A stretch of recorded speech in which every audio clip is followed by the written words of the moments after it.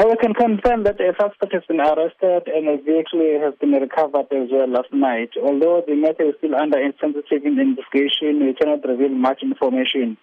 It is remembered that on Wednesday night, a woman was stabbed to death at the Silverglen area, and her husband was also stabbed, and he was rushed to hospital for treatment.